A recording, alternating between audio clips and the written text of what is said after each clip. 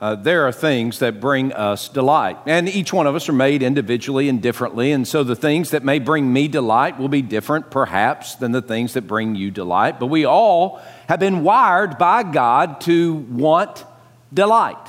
Every person here has been wired by God to want that which is delightful.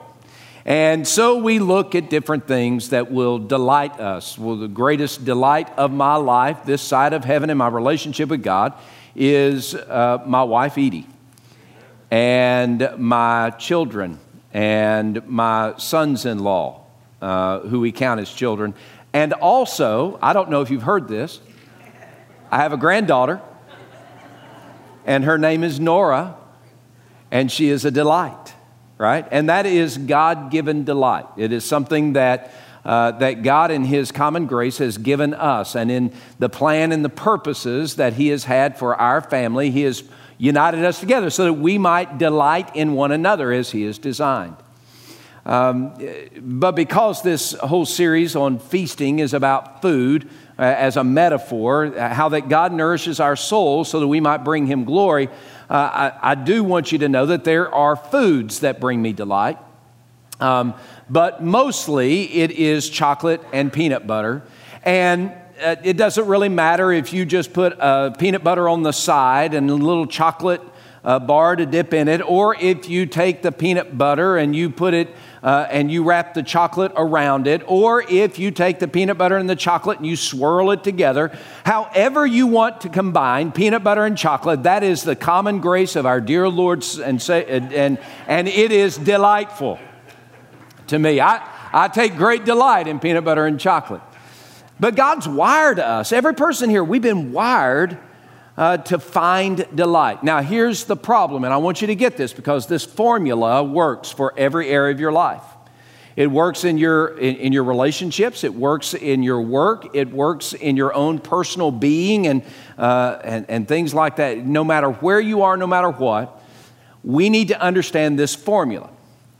When we have a desire, and we have these desires, all of us have these God-given desires. When we have a desire, and we fulfill that desire the way God is designed, the result will be delight. Okay? All right, so and honestly, this is key for us. You have a desire. It's a God-given desire, like food for the stomach, love for the heart. You know, we have a desire, a God-given desire.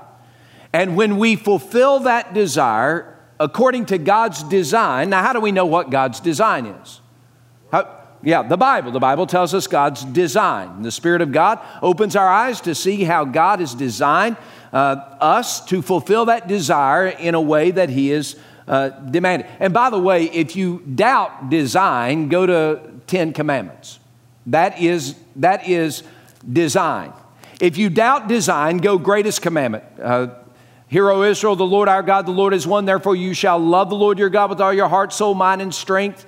And the second likened to it is this: you shall love your neighbor as yourself. You don't have to know every jot and tittle of Scripture, although I encourage you to do it. But if you know these big things, then that becomes the filter for God's design in fulfilling our desire. So we have a God-given desire. We fulfill it according to God's design. It will always lead and ultimately lead to delight.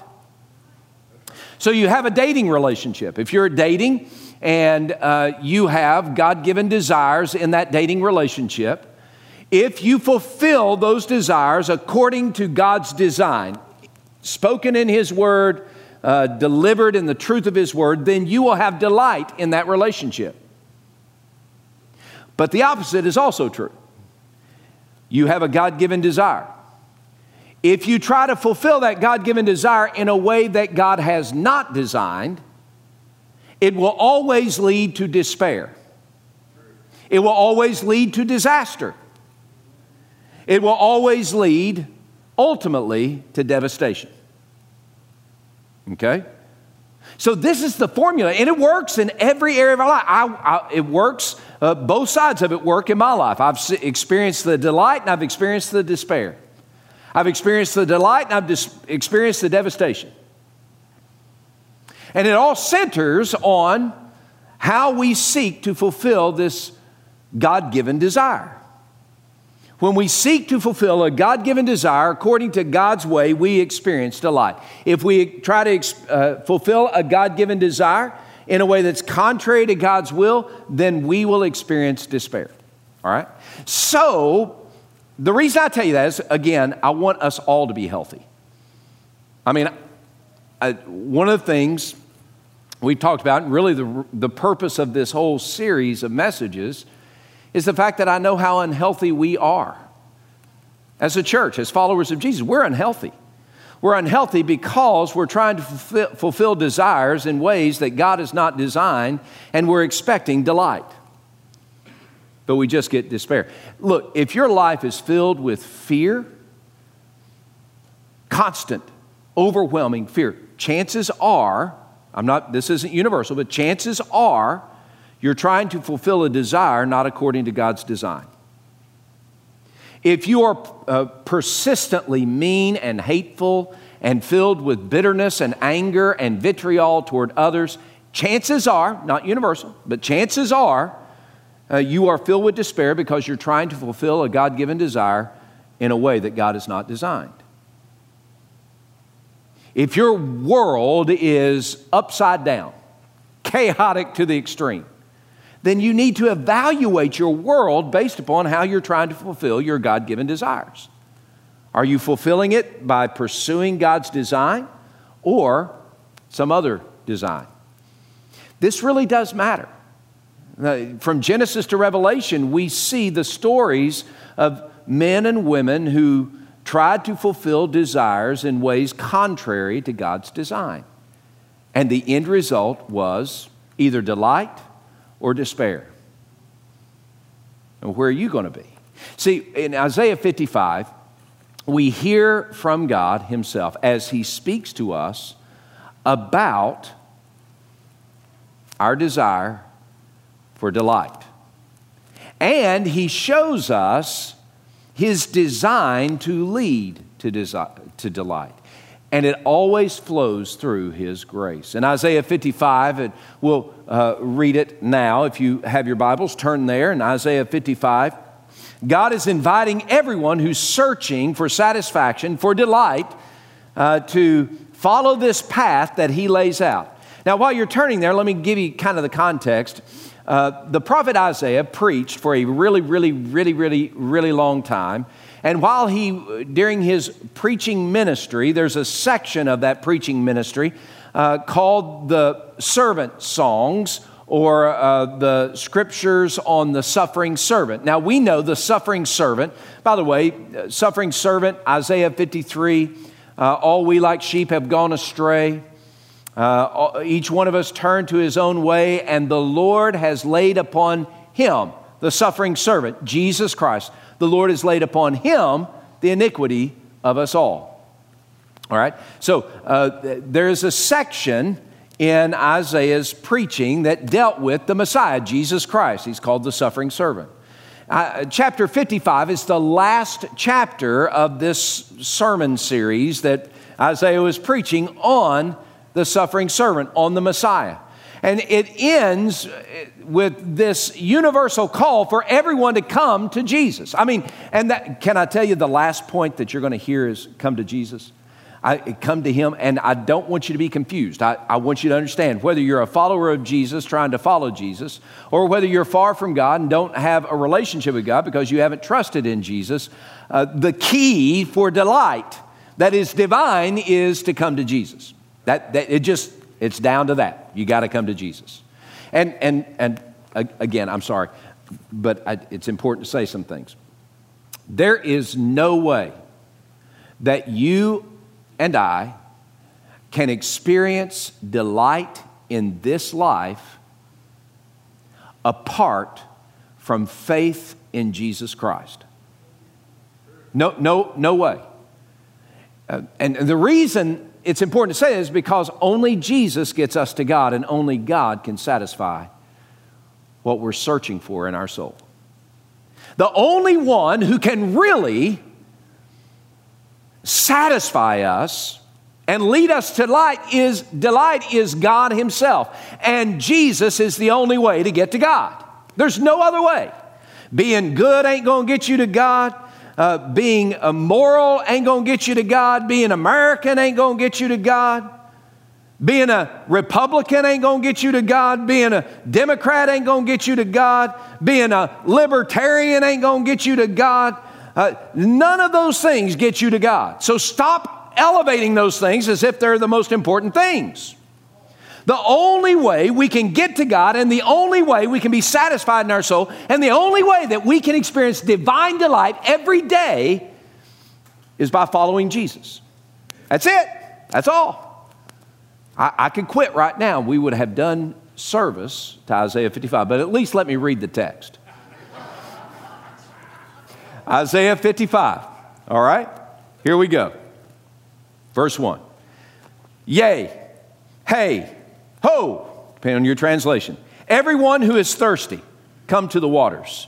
And you who have no money, come buy and eat. Yes, come buy wine and milk without money, without price. Why do you spend money on what is not bread, and your wages for what does not satisfy? Listen carefully to me, God says, and eat what is good.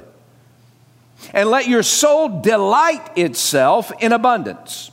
Incline your ear and come to me. Hear, and your soul shall live. And I will make an everlasting covenant with you, the sure mercies of David. Now, in verse 3, that I'll make an everlasting covenant with you, a steady and steadfast covenant. I'll make a covenant with you that doesn't end, and it's the sure mercies of David that points us to Jesus. When he talks about David here in the context of the suffering servant, he's talking about the Messiah, and the Messiah is Jesus Christ himself. The way we enter into that everlasting covenant with God, or the way we enter into God's family, is through the sure mercies of David, the Messiah who has come, Jesus who died for our sin upon a cross and was raised from the dead to give us new life. This Jesus is the way that we enter into the family of God and experience the satisfaction that verse 1 promises. Verse 4, indeed, I've given him, and again, this is forecasting. This is looking at not David the king, it's looking at the Messiah, Jesus, the suffering servant. I've given him as a witness to the people, a leader and a commander for the people. Surely you shall call a nation you do not know, and nations who do not know you shall run to you because of the Lord your God and the Holy One of Israel, for he has glorified you. Seek the Lord, verse 6, seek the Lord where he may be found, or seek the Lord while he may be found. Again, depending on your translation. Call upon him while he is near. Let's stop right there and let's just talk for a second. The message, I really think that in the context of this whole section in Isaiah's sermons is that God himself will satisfy our soul through the glorious grace that he provides. That God will feed us the divine delights of life through his grace given to us in Christ Jesus. I know, look, you love, if you're like, you love to fish. I love to fish. It's fun. Nothing wrong with having fun. Nothing wrong with it whatsoever. I love to fish.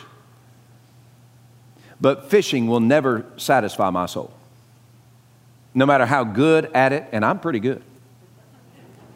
No matter how good at it I am, fishing will never satisfy my soul. So it's like sporting events, and man, we're all in on sporting events.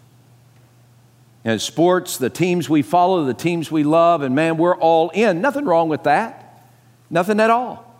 But it will never, ever satisfy your soul. Never lead you to the delight that you desperately long to know. It's not made that way. It can't do it. Some of you like to shop for the deal on Amazon or at the store, and you find the deal and you're like, man, this is great, and it's delightful, and I get it. It is delightful, but it'll never satisfy your soul. It's not built that way. You're built for something greater. The only thing that can satisfy your soul is God himself And the only way that you live in permanent delight is pursuing the desires of your heart based upon God's design. So when God makes an invitation to you and to me, and He says, hey, listen, I want to give you the greatest delight, the sure mercies of David. But He begins by saying, hey, listen, if you're thirsty, I've got it. I got what you need. Whatever the hunger of your soul, I've got what you need. His name is Jesus. Today, friends, I just need for you to hear me. I want us to be healthy. I really do. As followers of Jesus, we are healthy when we stop trying to satisfy the deepest yearnings of our heart with lesser things than God Himself. And what God wants us to hear today, I think, is that He makes an invitation for us to every thirsty soul. He says, hey, listen, I will satisfy every thirsty soul. If you're desperate in thirst, I've got it for you. I will satisfy the thirst of every human heart, the hunger of every human heart. Now, this is important for us because when we live life in the real world, not preaching world, in the real world, we face things that will make us dissatisfied. Or we face things that might tempt us to find satisfaction in other places, to find delight in a way that God has not designed. Now, we face this every day. Every day we're confronted with opportunities or ideas or philosophies or personal ambitions that really are trying to satisfy a desire in a way that God has not designed. And we think it's going to lead to delight, but it will only lead to despair. So what God does, He says, hey, listen, everybody's thirsty, so let me offer satisfaction to you in your thirst. Imagine that you were going to go out on a ship, and it's only a 3-hour tour.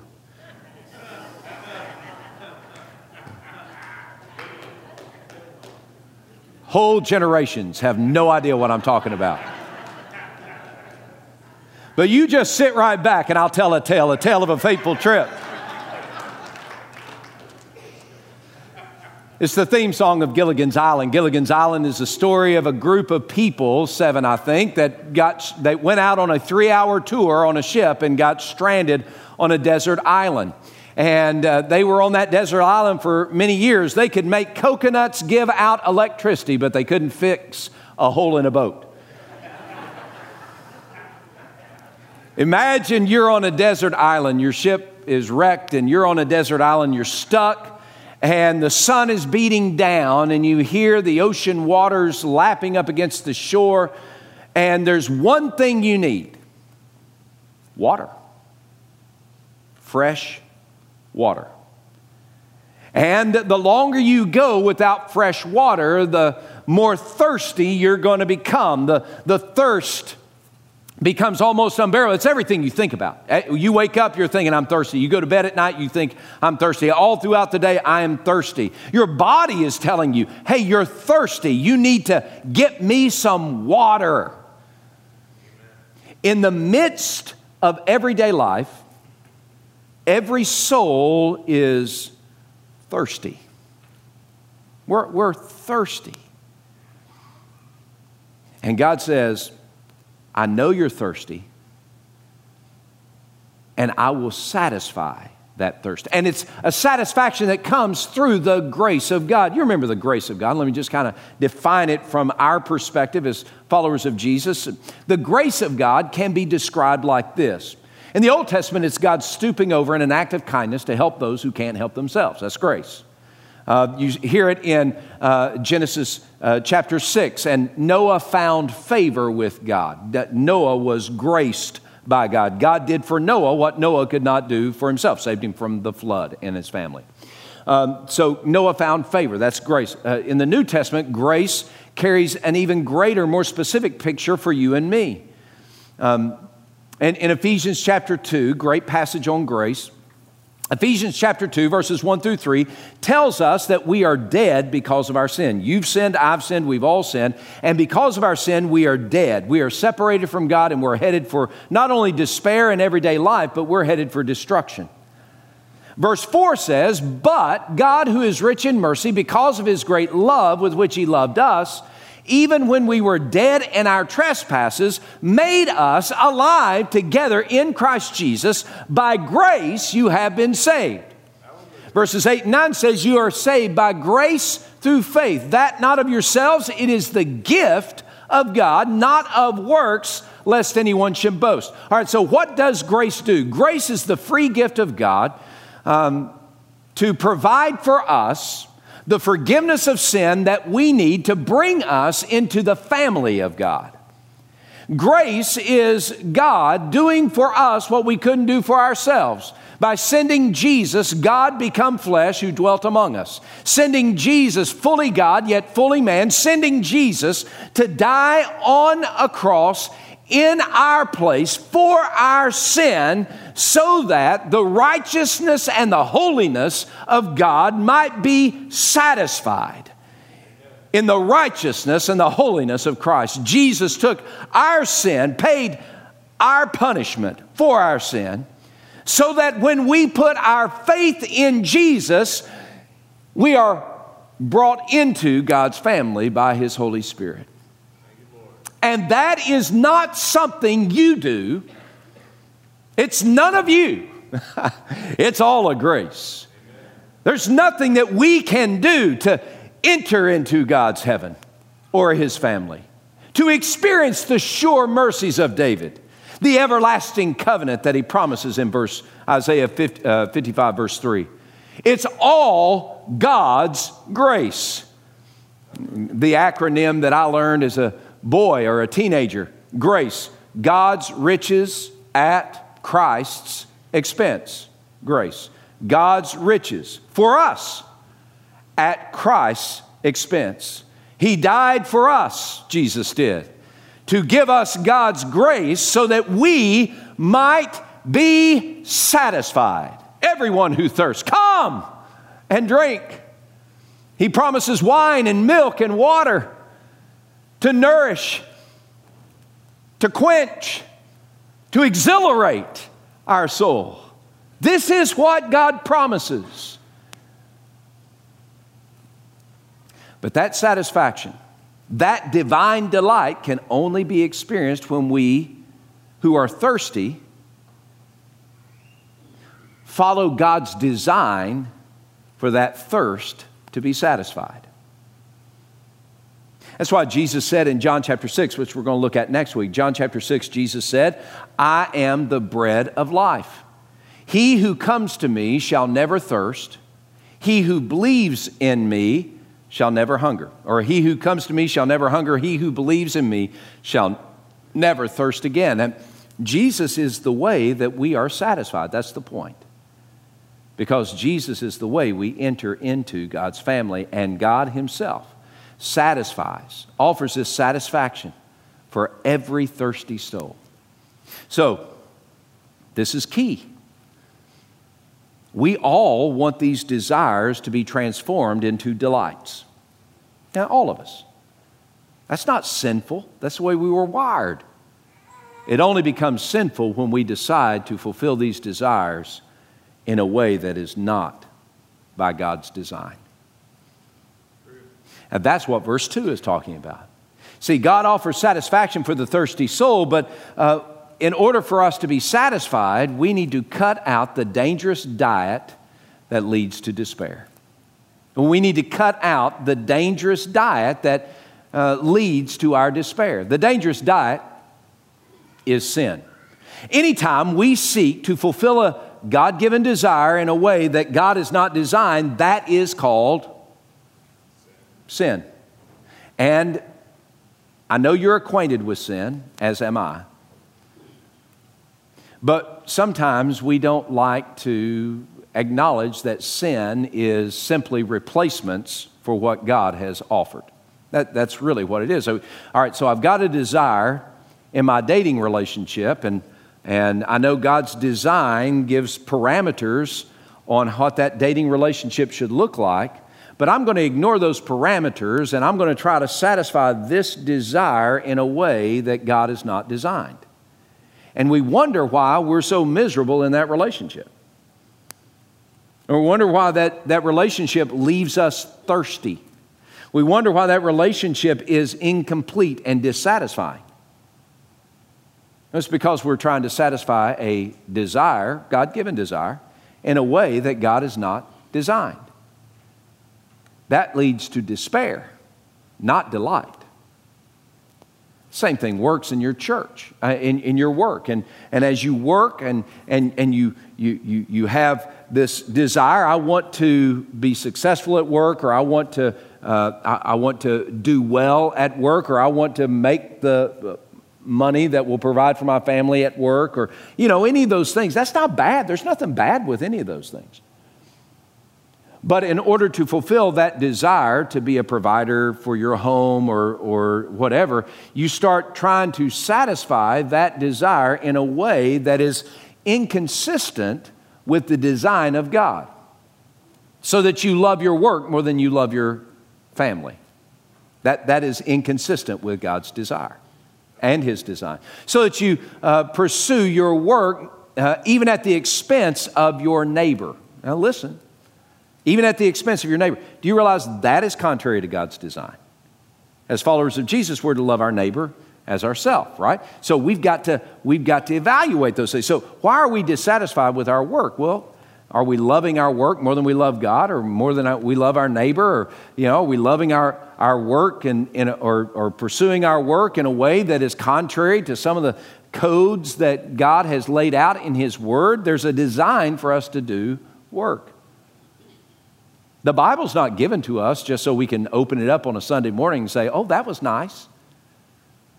The Bible was given to us so that we might know God's design for how to fulfill His desires. That's part of it. So we've got to cut out the dangerous diet. Now, the reason I call it a dangerous diet is because there are things you've got to stop eating in order to experience the joy and the delight that God has designed for us. I don't know how many of y'all have ever dieted. There's a thing called intermittent fasting. Intermittent fasting. Have y'all heard that? Intermittent fasting. I don't know if it's good or bad. I don't care. But here's the way I do my life every day. Pretty much every day. Except this last week. But my life pretty much every day is I wake up, I have coffee with Edie, and I go to work, and I have more coffee, and I work, and then I brew me a cup of coffee, and I come home, and then I have my first meal of the day somewhere around 6 or 7 or somewhere in there. I don't eat breakfast. I don't eat lunch. I eat that evening meal. Again, I don't know if that's good or bad, but here's what I do know. If someone were to say to me, Eric, I want you to start intermittent fasting. Well, I kind of do that already. I don't eat from the time I get up until 6 in the afternoon. I don't eat. But if somebody says, Eric, I want you to start intermittent fasting, I guarantee you I start getting hungry at 10 o'clock. I'll lose my mind at 2 o'clock. I will want to eat and eat and eat. As it stands now, I'm fine. So don't anybody come up and say, Eric, you need to start intermittent fasting. But isn't that the way it is for us? We know that there are some things that God has designed for us not to touch, not to do, not to taste. We know that.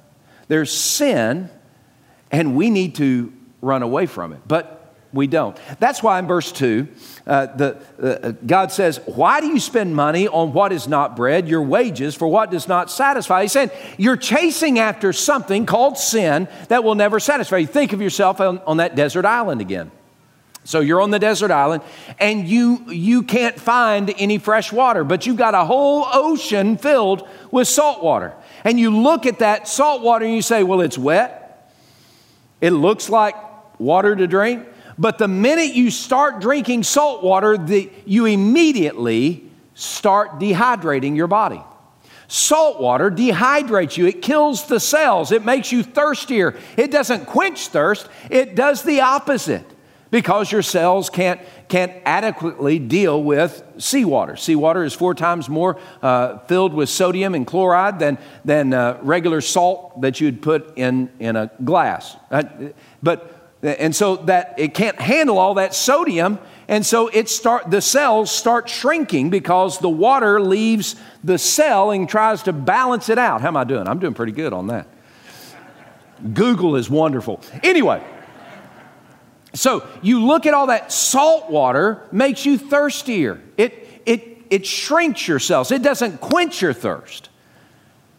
And yet some of us in life, we're trying to satisfy the desires and lead them to delight, but we're doing it not according to God's design, and that's like drinking salt water. We're buying bread that's not bread. Sin is the salt water to our soul. We take hold of it and we drink it and we say, this is going to satisfy, but it always, always, always, always leads to despair and devastation. That's what sin does.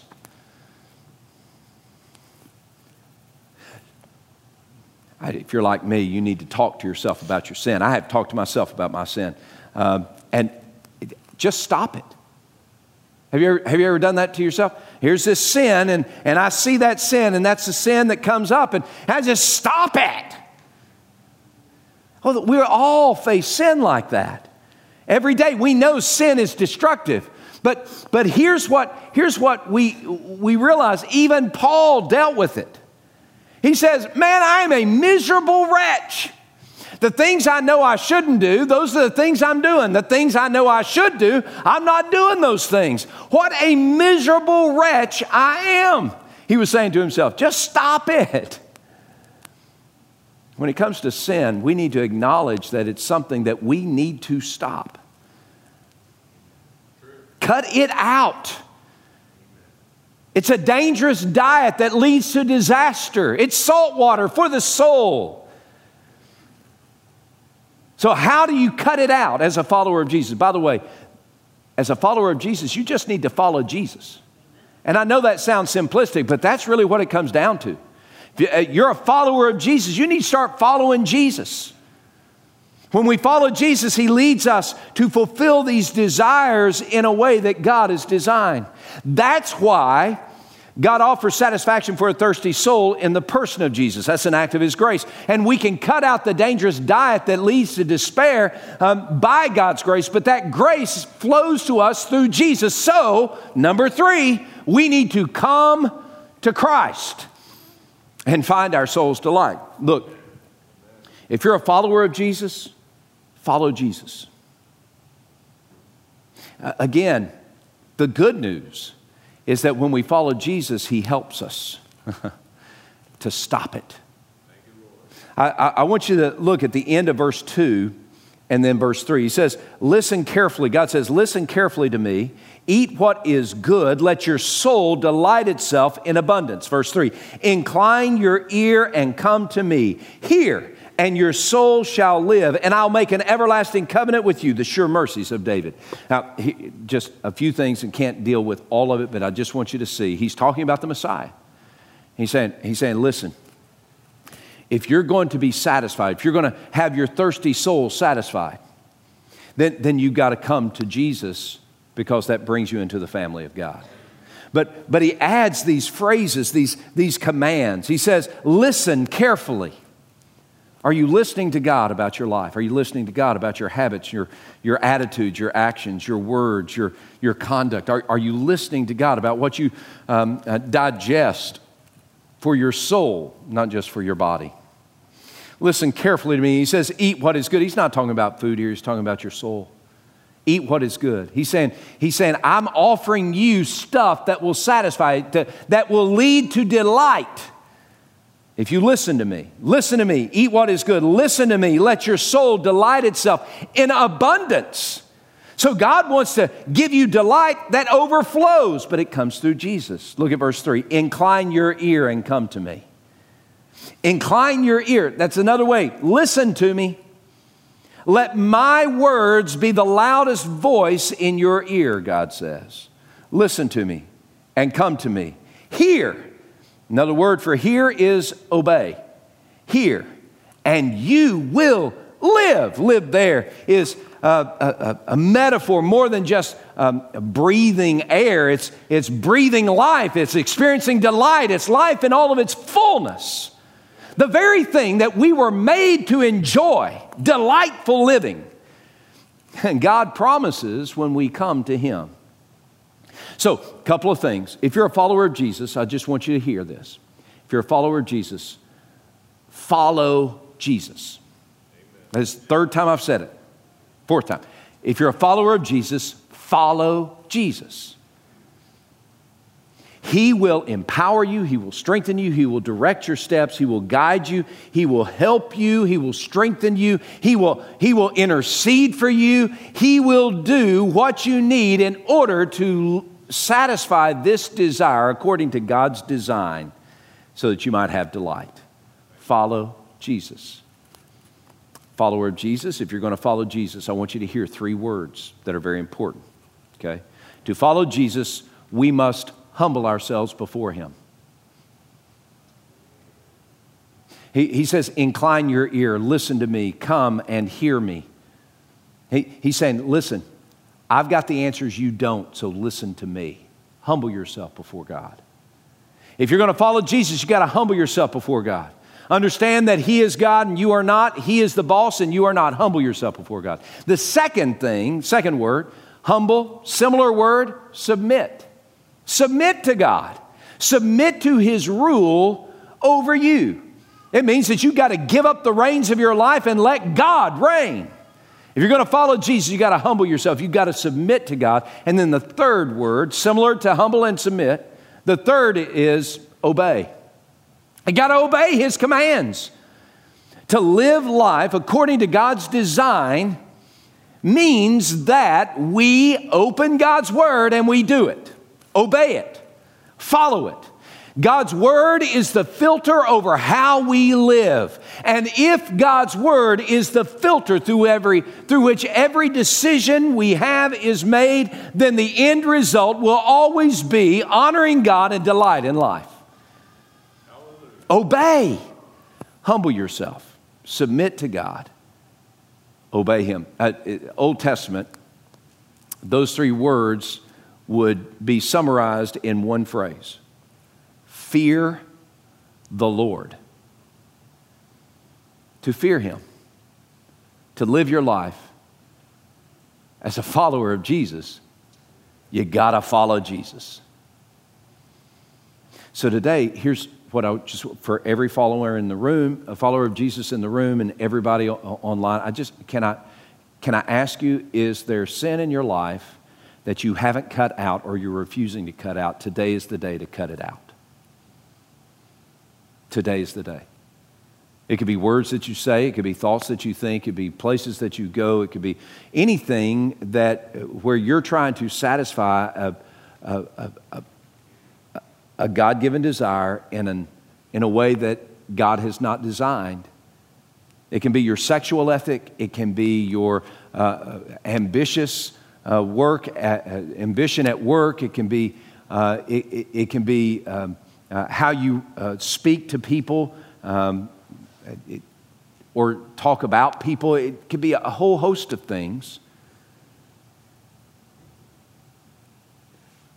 But today's the day I invite you to join me in stopping it. Cut it out. And that's not a one and done, by the way. It's not a one and done. It's a one and do it over and over and over and over and over again. I mean, every day throughout the day. You got to cut it out constantly. Confession is your friend. Repentance is delightful itself. But let's start here. Let's start now. Let's not just say, this is how I want to do life. No. Don't settle for despair when you can have delight. Come to Jesus and cut out the diet of dangerous appetites that lead to despair. So that's for followers of Jesus. If you're not yet a follower of Jesus, and I haven't explained this adequately, I know.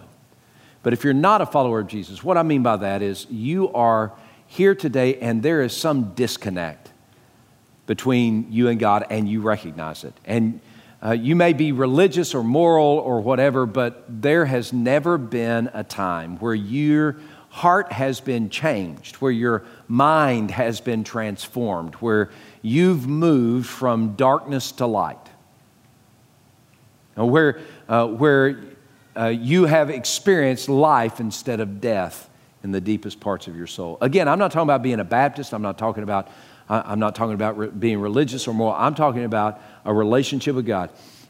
Until you turn from your sin and trust in Jesus as your only hope for life, for forgiveness of sin and being part of God's family, till you trust Jesus, then you're not part of God's family.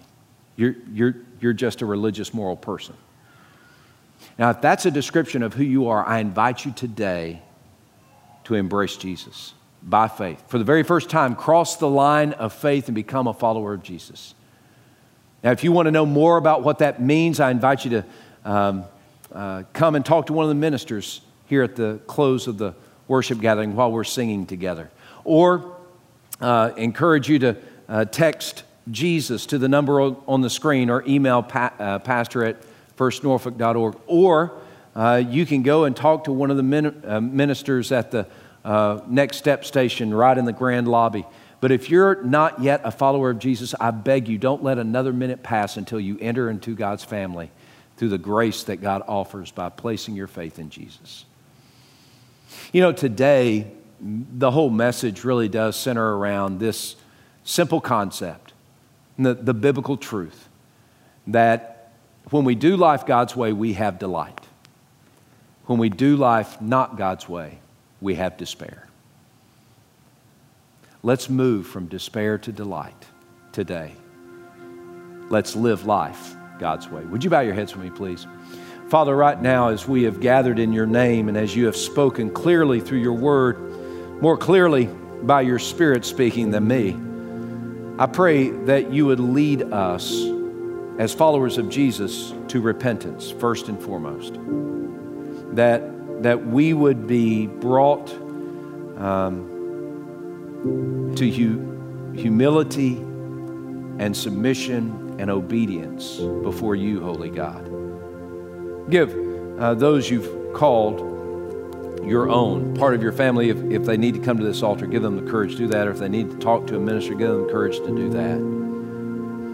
But most of all, let us deal with our sin. Stop spending our life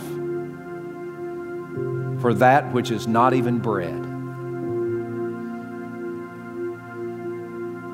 Father, I pray for every person online or in the room who is not yet part of your family through faith in Christ. I pray that you give them the courage and the faith that they need to say yes to you in this moment, and to cry out to you by faith, to text or email or talk to one of the ministers here. Now, Father, I pray that you would be glorified in these next few moments, that you do a mighty work of your grace among us. It's in the name of Jesus we pray.